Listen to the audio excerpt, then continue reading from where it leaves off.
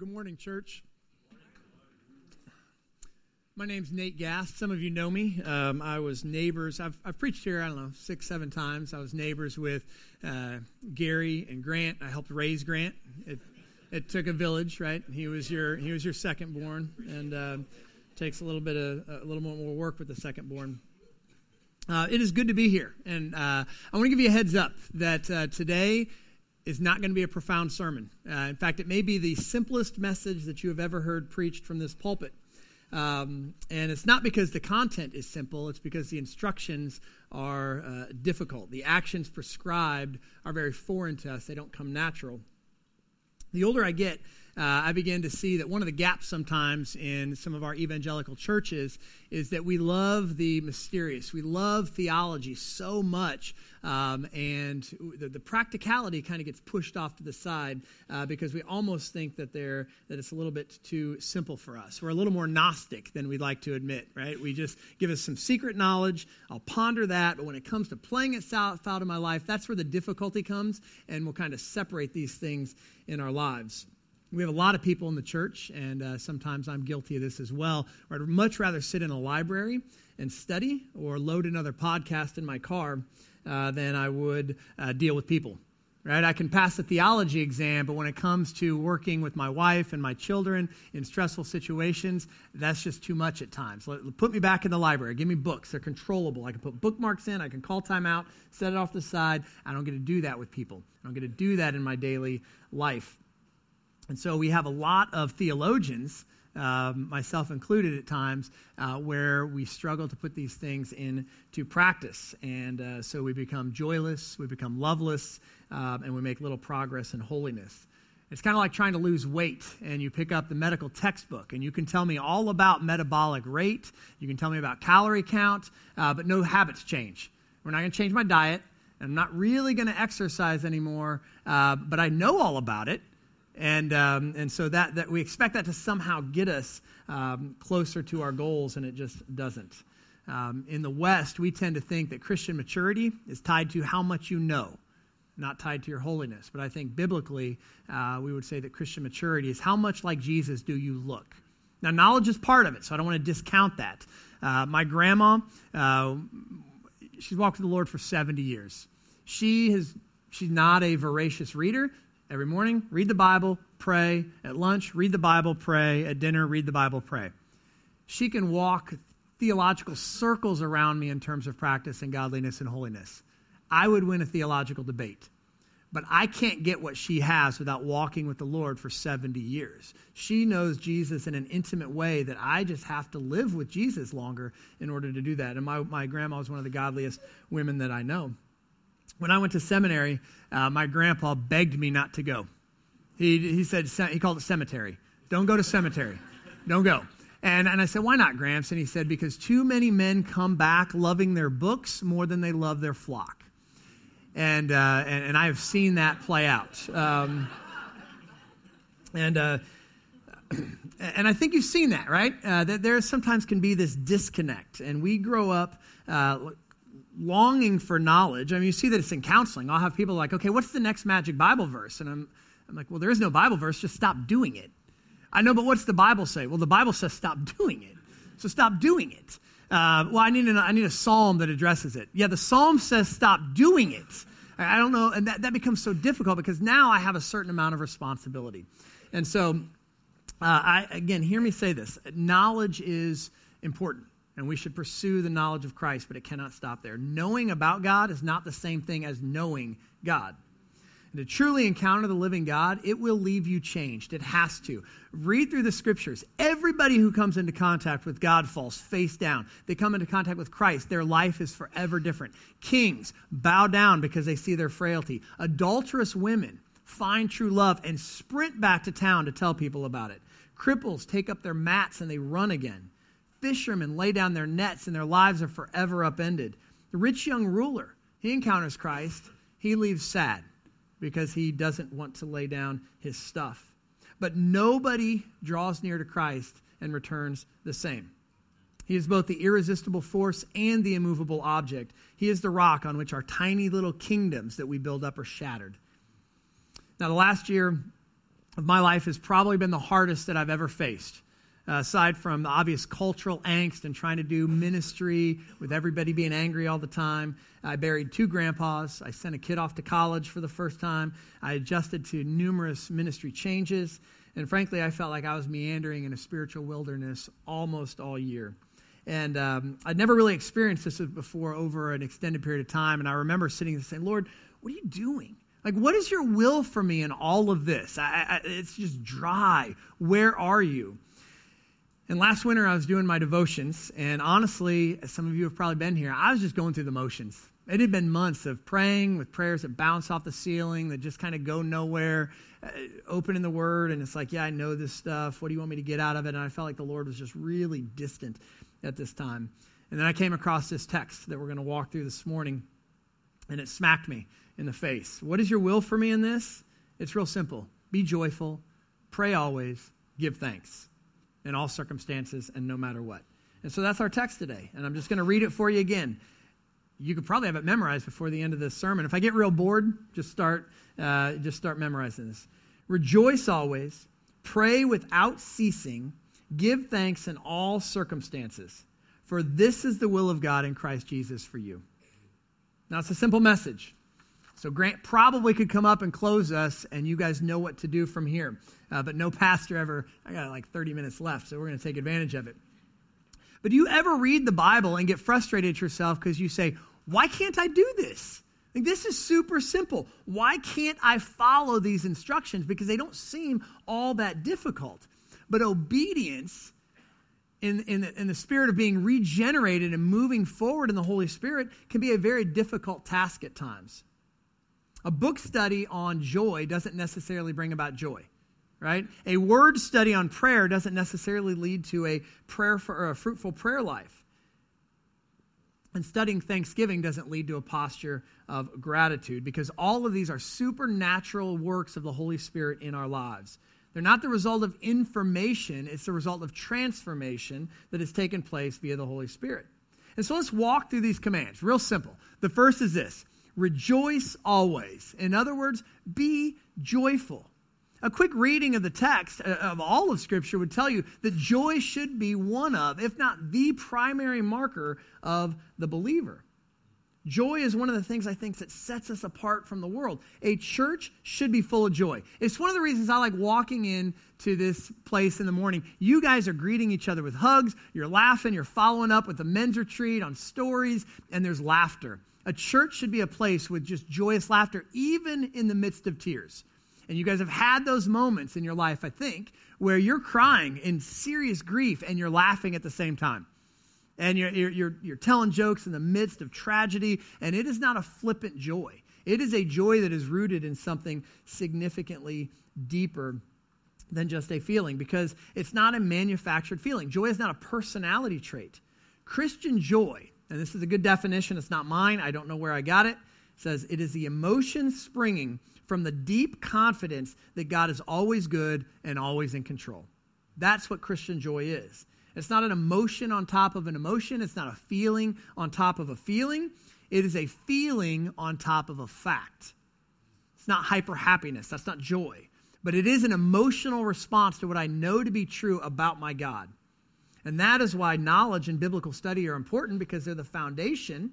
God's revealed word sets the stage for our joy, but being united with Christ, that's the substance of it. All of us should be in the habit of constantly expressing joyful wonder when we contemplate all that we have in Christ and all that He has done for us. And it's got to move from head to heart so that it can be expressed. Because we're not just thinking beings. We are affective beings too. We are moved by things. We are called to and commanded to feel as well as to think. We are hearts and minds. The past 2 years, our culture has been characterized by fear and uncertainty, and as a result, people are angry, they're bitter, they're divided, and it's been a fantastic opportunity for the church to respond differently. How can you people keep singing Right? That's what the culture should look at and say, you guys gather. Why are you not equally divided? Why are you not bitter with one another? Don't you know that person looks different than you? You should have all kinds of issues. And we say, no. Let me tell you what Christ has done. And we laugh in the midst of this. The culture should look at us and say, do you know something? You ever been in a stressful situation and there's somebody who's just calm and kind of smiling in the corner and you're like, wait a minute, like you know something. Like what are you not telling me? Don't you know that Russia has nuclear bombs? Don't you know that monkeypox is coming, from New York or wherever it is? Don't you know that inflation is eating up all of your savings? You should be freaking out. Say, no, we know something. Our king is in control, and I'm a child of the king. He's in control of the entire universe. He's doing something amazing. I don't know exactly how he's doing it, but I know where it ends. And it ends at the foot of the throne, the new heavens and the new earth, and everything will be made right. This is just a step towards getting there. We know that. And so we can continue to do what God has called us to do regardless of the circumstances. So how do we smile in the face of all of this? How do we find joy? Let me give you just a couple of things. Again, super practical message. The first is this: think more on the character of God.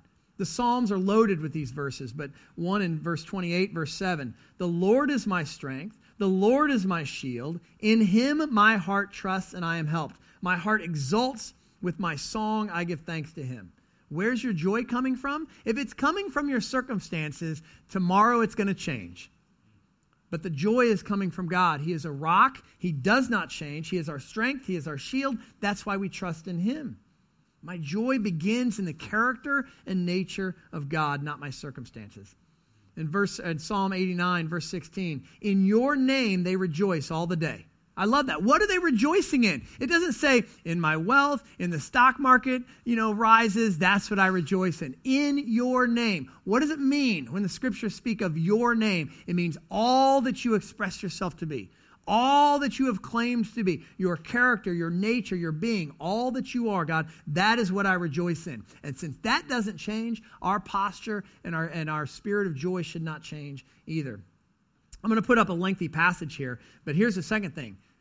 Ponder the character of God and think more on what you actually have in Christ. This is one of my favorite passages. You want to inculcate in your life a sense of joy? This is a great passage to memorize because every line Peter is just pounding down. Here's all you have in Christ. And this is to a group of people under severe persecution. And he doesn't give them a motivational speech. Hang in there. What he says is, man, let me tell you what you have in Christ. So I'm assuming it's on the screens. 1 Peter 1, 3 through 9. I know it's familiar, but just look at all that's here. Blessed be the God and Father of our Lord Jesus Christ.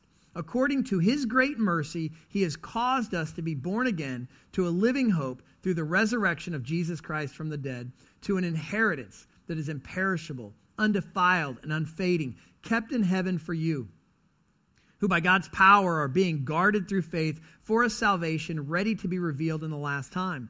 In this you rejoice, though now for a little while, if necessary, you have been grieved by various trials. Why? So that the tested genuineness of your faith, more precious than gold that perishes, though it is tested by fire, may be found to result in praise and glory and honor at the revelation of Jesus Christ. Though you have not seen him, you love him. Though you do not now see him, you believe in him and rejoice with joy, right? That's redundant. I love it when Paul gets redundant. You rejoice with joy that is inexpressible and filled with glory, obtaining the outcome of your faith, the salvation of your souls.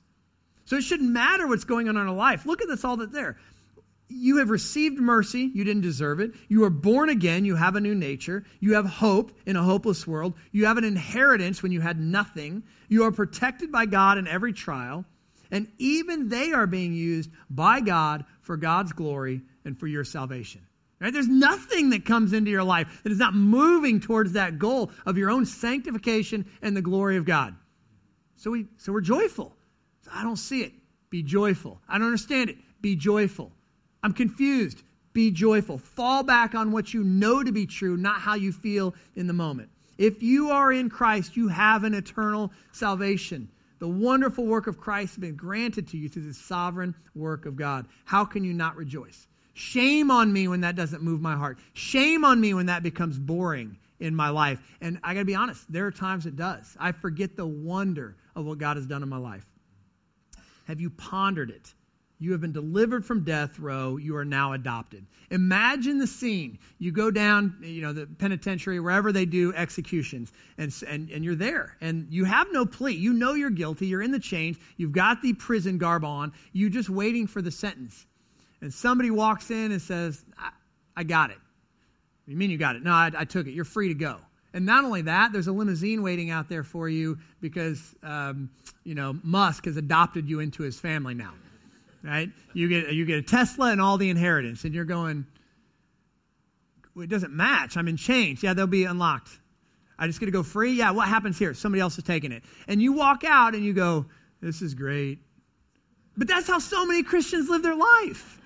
I mean, how many Christians just walk around with slumped shoulders like, oh, I got to follow some rules now to follow Christ. And no. You've now been free to follow house rules. You've been set free to walk in the Spirit of Christ, to love people in ways you couldn't do it. And you'd be skipping down the street. What happened? That guy adopted me. Like, I get all of that stuff, and I'm not going to die. Like, there is a simplicity to our salvation that we complicate, and I think it causes us to think rather than to respond in joy. So the last thing I want you to do to inculcate joy in your life is this: dwell on future promises. So my grandpa passed away, very close to my grandpa, had as much influence on my life as anybody. And I was with him the day that he died. And it's in hospice in his living room. Struggled to speak. We argued a lot of theology over the years. We agreed on 99%. So, of course, we focused on the 1% just for fun. And he couldn't hear. And so my girls were always like, Dad, why are you always yelling at Grandpa? But my grandpa had joy in hospice. My grandpa was a joyful man. But I remember there was just a light in his eyes when he knew what was coming. And I remember I grabbed his hands and I prayed for him. We read numerous Psalms. His mind was kind of gone. But man, the minute I started reading Psalms, his lips started reciting them just word by word. It's amazing how that works. I leaned down and I kissed his forehead. And I said, Gramps, I said, are you okay? And the last words that he said to me were, he said, I'm good. I have a good God who makes good promises, and he keeps every one of them. That's the last thing he said to me. He didn't die right then, but I know he was just focused on those promises, and that's what brought him joy. And that's what Paul says in 2 Corinthians, that we are sorrowful, yet always rejoicing. He doesn't say we're sorrowful, then we rejoice, work through the grief, and then find joy. That's not what Paul says. We're sorrowful, yet always rejoicing. We can cry and laugh at the same time. We can cry and smile at the same time. These are, for the believer, these are simultaneous things. They're not sequential things. And how do we do that? Because we know that God is not done with the situation. It ends at the foot of the throne. That's where our trials end. And so my encouragement is that we will focus on our status more than our sentiment. You are part of an everlasting kingdom. You have good promises, and you have a God who keeps them all. Now, it's not a complete list, but the challenge is joy should be a defining mark of our walk. Our homes should be places of joy. Our churches should be places of joy. Our hearts should exude joy. The older I get, the less patience I have for Eeyore Christians. And I know that there's some, it's just a personality, but just the people that just mope all the time. And I don't deal with moodiness real well, which is ironic because I live with 5 women. Stereotype, sorry. Boys are just as moody, they just pout. Girls let you know where you stand with them. But I went on so I realized I wasn't real good with moody people. When my senior year of high school, I had a date with a girl. I hope she's not here. That's the danger when you grew up in the area. And first date went great. Cute little blonde, fun, good personality. I picked her up the second date, and she got in the car and was just grumpy. And I was like, hey, what's wrong? Nothing. And I distinctly had this conversation in my head, like, this isn't going anywhere. Like, if you can't get excited for the second date, like, this is not going to bode well. So I just turned right around. I took her right home. I pulled right up. I said, hey, I'm sorry. This relationship is not going to work out. And she looked at me, and I was like, if I lead you on, you're mad at me. If I drop you off now, you're mad at me. But this way I can save $30 and catch up with the guys. So I'm going to do that. But the point being is that there's a certain demeanor that demonstrates the posture of your heart towards something, is there not?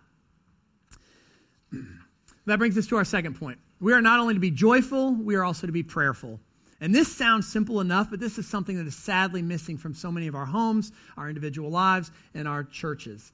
And I am not immune from this. There are times where I felt my prayer life just limping along, for years at a time, struggling to find regular, concentrated time for meaningful prayer. And yet I think if you're looking for a gauge of your spiritual health, I think this is it. I think this is a mark of any healthy relationship. I've spent the last 12 years working with college kids, so I do a ton of weddings. I think I've done like 64 of them now. And I love the pre-marriage counseling. I don't give them a book. You know why? Because they don't read it. Or they treat it just like they did when they wait 15 minutes beforehand, try to get one talking point and show up. But I give them assignments. I hand them note cards and little things like write down 3 things that you love about your in-laws and 3 things that are going to drive you nuts about your in-laws. Some of you have probably been on that list. And you trade note cards, and they talk about it. Not in front of me. I say, go get a cup of coffee, and then just walk through how you guys did this. And why do I do that? Because I'm trying to teach them how to communicate even about hard and difficult things. Because it is the litmus test of a relationship. When marriage couples would come into my office, I could tell how healthy it was based on how much they communicated, how much they talked. It's usually the first sign something's wrong when couples stop talking. But what if a young man came in our counseling and said, Nate, look, I don't really need to do this. I appreciate this note card stuff, but I feel like I already know her. I've looked at all of her yearbooks. I've watched all of her home videos. I've known her for a few years. Give me a test on her. I'll pass it. Firstly, he would be treating her like a subject to be studied rather than a person to be loved. And secondly, he will spend a lifetime learning. He doesn't know nearly as much about her as he thought he did. Now, my grandparents were married 70 years when my grandpa passed away. And I remember pulling up to their house when I'd go to visit. You know, it was a big deal when the grandkids were coming, so they'd sit on the porch and, like, you get a welcome party. But I remember I'd sit and watch, and they would sit, and they're still talking. And I distinctly remember thinking, like, you've had 70 years to say stuff. What do you still have? Like, there can't be anything left. And Grandpa and I were sitting at lunch, and Grandpa made some reference to Susie Q or some girl in high school that he had kissed behind the barn. And Grandma was like, you kissed Susie? And I'm like, Grandpa, you made it 70 years. Like, you made it 70 years, and Grandma's still learning stuff. And I remember thinking, wow, you guys are still learning about each other. Now, maybe part of it's getting old, and you just forget the conversation you had yesterday, so you just redo it. But there's something about that communication that they still loved talking to each other. They still loved communicating together. And it wasn't that my grandpa just knew about my grandma. My grandpa knew my grandma. He knew what every look meant when she gave it. He knew what she smelled like when she got ready for church in the morning. He knew what she liked and disliked. He knew what her hand felt like, her little wrinkled hand at 90 when he would grab it every night to pray by name for every one of his grandkids and great-grandkids. He knew the channel that the tears would take down her wrinkled cheeks when she would weep. He knew her. He just didn't know about her. And I think prayer is that reminder that we are knowing God.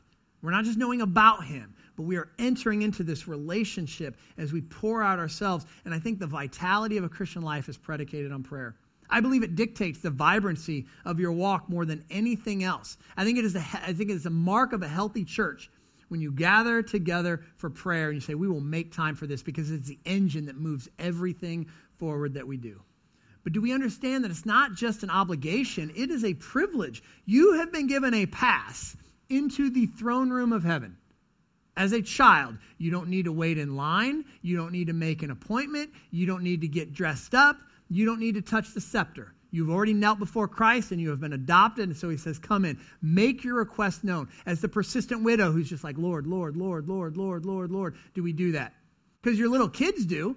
Dad, can I have ice cream? I don't know. Can I have ice cream? Can I have ice cream? Can I have ice cream? Fine. Here's some ice cream. And I don't think the Lord is a begrudging giver. That's not my point. But the point is that there's this intimacy that we have. What you wouldn't give to sit down and talk with certain high-achieving people. I remember in January, I was at a retreat, and John Piper, he's impacted my theology significantly, and I'm in an elevator with a bunch of kids, and he comes in and he stands right next to me. And I'm like, I got to say something. I froze. And I'm not even like in the celebrity culture like this. He's like this tall. I'm like, I should say something. What was I supposed to say? We named our dog after him. Am I supposed to say, like, I named my dog after you? I was like, I didn't know. So all these things, just dumb things keep coming in. I was like, I think I said something like we were all crammed in an elevator. I'm like, this seems like a good idea in a pandemic. I have nothing. This is so stupid. But how much more so when I'm like, I'd love to have a cup of coffee with this guy and just say, teach me something. You've done ministry for 50 years. Tell me what I need to know. How much more so the King of the universe do I get to pour out my heart before him? We know this, but why are we not better at it? I'm going to give you just a couple things. One is, I think we're just not disciplined to focus anymore. Our world is governed by bells and dings. Right? I mean, how often do you reach in your pocket thinking you got a text and nobody texted you? And then you're sad because you're like, oh, I don't have any friends. But we're just constantly moving about. And my brain has changed. I used to be able to memorize scripture like this. And now my focus, even the amount of time I can spend reading over an extended period of time, has shrunk. Number two, we don't see our need for it. We are taught to do more for Christ than to be more for Christ, to sit. I spent a lot of time reading about the persecuted church, and one of the constant themes that comes up, there are people of prayer. They know their need. It's before them. They will literally say, Lord, provide food for us today. I have never had to mean the prayer, give us this day our daily bread. I've prayed it, just kind of out of habit, but I've never had to say, Lord, I don't know how you're going to provide in this one. I don't know where this food is coming from. But man, there's a certain grace with not having anything, isn't there?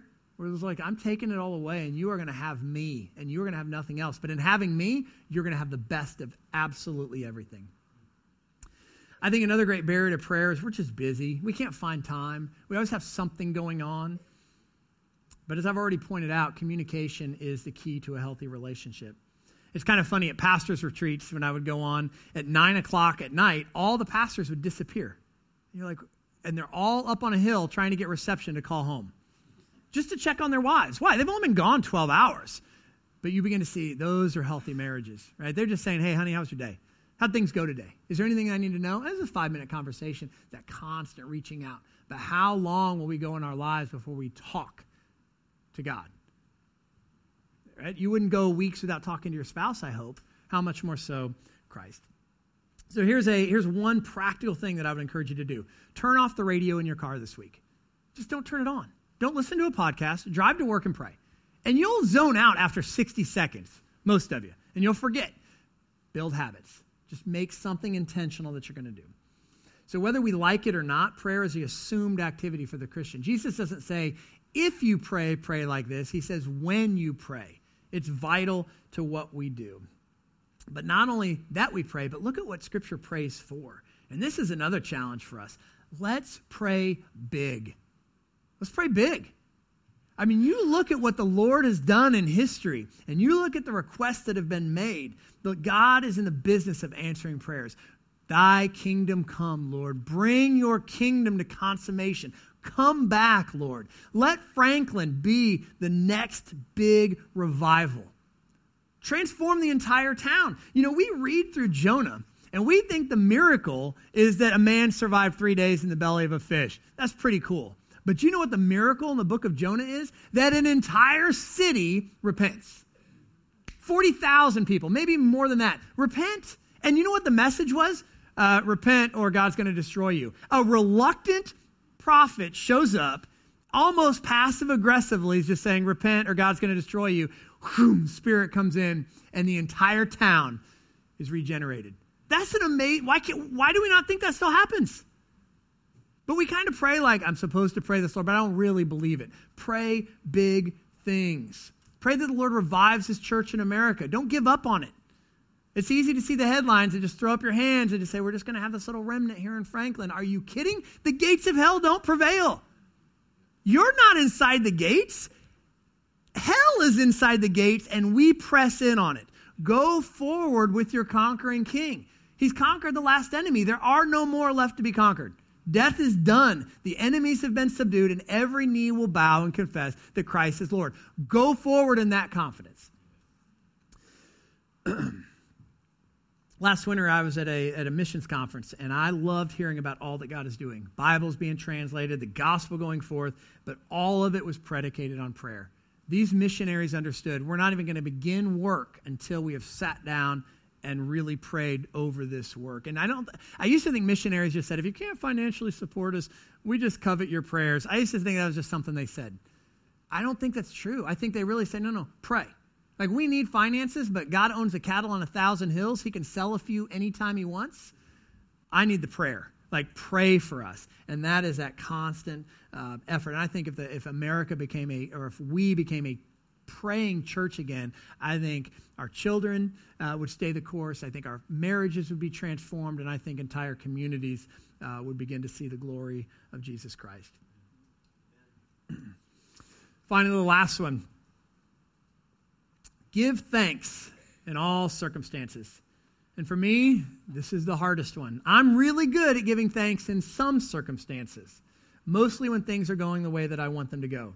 But gratitude is something that God holds very, very highly, and don't miss this. When the people are coming out of Egypt, right, so they've been delivered, they're in the middle of the wilderness, what is the sin that God says, I'm done with you guys? Like, you are stiff-necked people. It is a sin of ingratitude. They're complaining. How in the world, if you read the story, you're like, what do you have to complain about? You were a slave. You did nothing but put some blood on a doorpost. God fought your enemies, got you to the Red Sea. You didn't know where to go. He parted the Red Sea. You walked across. Boom, the enemies are destroyed. You get into the wilderness and you're like, how are we going to eat? And God says, I'll just drop it on the ground for you. Just open up your tent, throw some in. You got breakfast. And then people are like, this isn't the way I thought it was going to go. But you've seen this spirit in your kids, right? And you realize you're a child in God's kingdom too. You act just like your children do. What do they have to complain about? Are we there yet? My feet hurt. They're complaining all the time. This man, it's the same thing we had last week. I don't like this. I don't want peanut butter and jelly. Can you take the crust off the edges? All these same things that we do. It wasn't enough for them, and they began to complain. And it didn't take them very long, did it? We want to go back. Man, we are the same way. We have short memories. We forget all that God has done in our lives and the prayers that he has answered. And that's why I think this is the hardest of the three this morning. We live in Disney World. We live in Disney World. In the grand scheme of history, this is the wealthiest place that has ever existed. Ever. You have everything at your fingertips. And we are a people that are unthankful. We're like children in wealthy homes that don't even look forward to Christmas because what are you going to get me? I already have everything. Let me ask you this. If you get nothing else out of this message, pay attention to this line. If you were to wake up tomorrow morning with only the things you thanked God for today, what would you have? If you were to wake up tomorrow morning with only the things that you thanked God for today, what would you actually have waiting for you? But there's another aspect to this when Paul's talking about gratitude, because he's not talking about stuff, is he? He's talking about situations, and that's a different ballgame altogether. Because it's one thing to thank God for my food. It's another thing to thank him for a boring day, children. It's one thing to thank God for a home. It's another thing to thank him for trials. But notice that the text does not say, be thankful for all circumstances. What's it say? Be thankful in all circumstances. That means in the midst of the storm, we're thankful. That's an amazing statement. At the age of 45, I've had to go through some stuff in my life, and I'm at the point now where I can begin to reflect on the fruit of hardship. I can see the purpose and fruit in my mom's suicide, and I can clearly thank God after circumstances, but only now at 45 and having walked with the Lord for 40 years can I thank God in circumstances, and I'm not good at it yet. I'm getting better at beginning to fall back on who God is and his promises. But how can Paul say, thank God in all circumstances? Does he not know how hard my life has been? Does he not know how hard things have gone for me lately? How does he do it? Well, he keeps God central. He knows that God is good and God desires good for his children. My children don't thank me for spankings. They don't thank me when I'm giving them a lecture. In fact, Maddie, when she was about, she was probably 16, when they're past certain discipline age, you're like, I don't know what to do with a 16-year-old girl. And finally she raised her hand. She said, Dad, I said, yeah, what do you want, Maddie? She said, Dad, can you just spank me? I know it would be weird, but I'm 16, but your lectures just take forever. I realized now I've got you. The long lecture is now going to be the the punishment. But how can Paul say this? Paul's been beaten, shipwrecked, maligned. The kicker, the whole thing is he had to deal with a snake bite. That's enough to do me in right there. But Paul knows what the goals are. He stays focused, and they are personal sanctification, the kingdom of God, and the glory of his name. And so if trials bring that about, so be it. Bring it on, right? He is a one-trick pony. That's what Paul is. He's just one thing. You ask him a question, why are you smiling? Let me tell you about the gospel. Why are you enduring? Let me tell you about the gospel. You're hopping on another boat. You've been shipwrecked like 9 times. Yeah, but let me tell you about the gospel. Gospel's got to get there. I'm going. I'm building the kingdom. I'm part of what God is doing for his name's sake. It's not natural, but it's something that Paul had to learn. Philippians 4, you guys know the last verse, but let me put it in context. I have learned whatever situation I am to be content. You had to learn to be content. I know how to be brought low. I know how to abound. In any and every circumstance, I have learned the secret of facing plenty and hunger, abundance and need. I can do all things through Christ who strengthens me. He's not talking about hitting a fastball or dunking a basketball, right? He's talking about dealing with need, dealing with want. But more than that, even more than just situations, what does the Bible tell us? Be thankful for your trials. James 1, consider it pure joy, my brothers, whenever you face trials of many kinds. And you will face them. Why? They lead to maturity and completeness. Most of us want to be mature, right? I mean, don't you have this idea of being that 70-year-old godly grandpa? You just think you're going to wake up one day and that's what happens? Like you wake up with a grandkid, you've got gray hair, and you're suddenly this venerable old man. No. You do that work now. And part of the way that comes to be is God puts you in trials and puts you in positions where you have to lean upon him. So we want maturity, but we don't want the work that leads to it. We don't want the trials that can speak into our grandkids' situations, right? We just want the book. Like, let me just theoretically know about it. But I don't actually want to go through it. But nothing is more awkward than people acting immature, right? How often do you say to your kids, hey, stop, right? Your 14-year-old lays on the ground and throws a little temper tantrum. It's like, act your age. But how many times do we have believers who have walked with the Lord 40 years who still act like they're 15 years old? They don't want to grow up. But nothing is more awkward than a grown man acting like a child. But we have an evangelical culture that is perfectly content with this, and here's why. We have what I call Cheez-It Christianity. We don't want to feast on the depth. We don't want to actually do hard things. Just give me the Cheez-Its, give me the Doritos, and I'll just kind of go about my day. And we wonder why we're not sustained to grow. Right? We've got to pray hard things. We need to do hard things. And we need to learn to be content and thankful in our situations. This process of being mature, and I'm wrapping up here, but this process of growing into maturity, at least in my own life, it's not a simple little remodel job. My daughters love HGTV. All right? Sometimes you buy a house and they get in and they're like, man, we got to tear the whole thing down. That's what Christ does for us. It is not let's just put some paint over the wall. He's wiping the whole thing out and he is building a new creation. Right? It's not fixing what was there. You're being given a new heart, creating me a new heart, oh God. And sometimes it's like the Lord's just breaking out a sledgehammer in my life. And can I give thanks in the midst of those difficulties? This is why Paul says give thanks, because God is always working. His purpose is bigger than you. It was bigger than anything the Israelites could understand. You see, joy is natural when we understand what God is doing. Prayer is a privilege because we get to take part in it. And thanksgiving overflows because God is building his name and his fame, and we get to participate in it. Friends, when we truly know Christ and treasure him supremely, all of this will happen naturally and continually. And notice those words at the end of that. Pray always, rejoice continually, and give thanks in all circumstances. They are absolute words of this is the mark of what we do. It is not seasonal. It is continual. It is the permanent state of the redeemed. Let me close with this example. I was reading a story of an unnamed missionary, and he couldn't give his name because he's in a closed country. He'd been there 25 years. He had lost a wife to a disease. 2 of his children were killed right before him because of his refusal to leave. And he was lonely, and he was broke, and he was hungry, and the interviewer said, would you do it all over again? And I wrote down his response because it brought tears to my eyes. He said, now, this is a man who's lost everything, right? I not only would do it all over again, I wish I had more to give for the sake of Christ. God has broken me and used me, But when I ponder all that he has done, I cry tears of joy and wish I had 1,000 more lives to give in the same manner. But I thank God that I have at least one. It's a man who understands joy. That's a man who's on his knees in prayer, and that's a man who has a posture of gratitude flowing from a love for Christ. May that spirit mark Franklin City Church. Amen? Let me pray.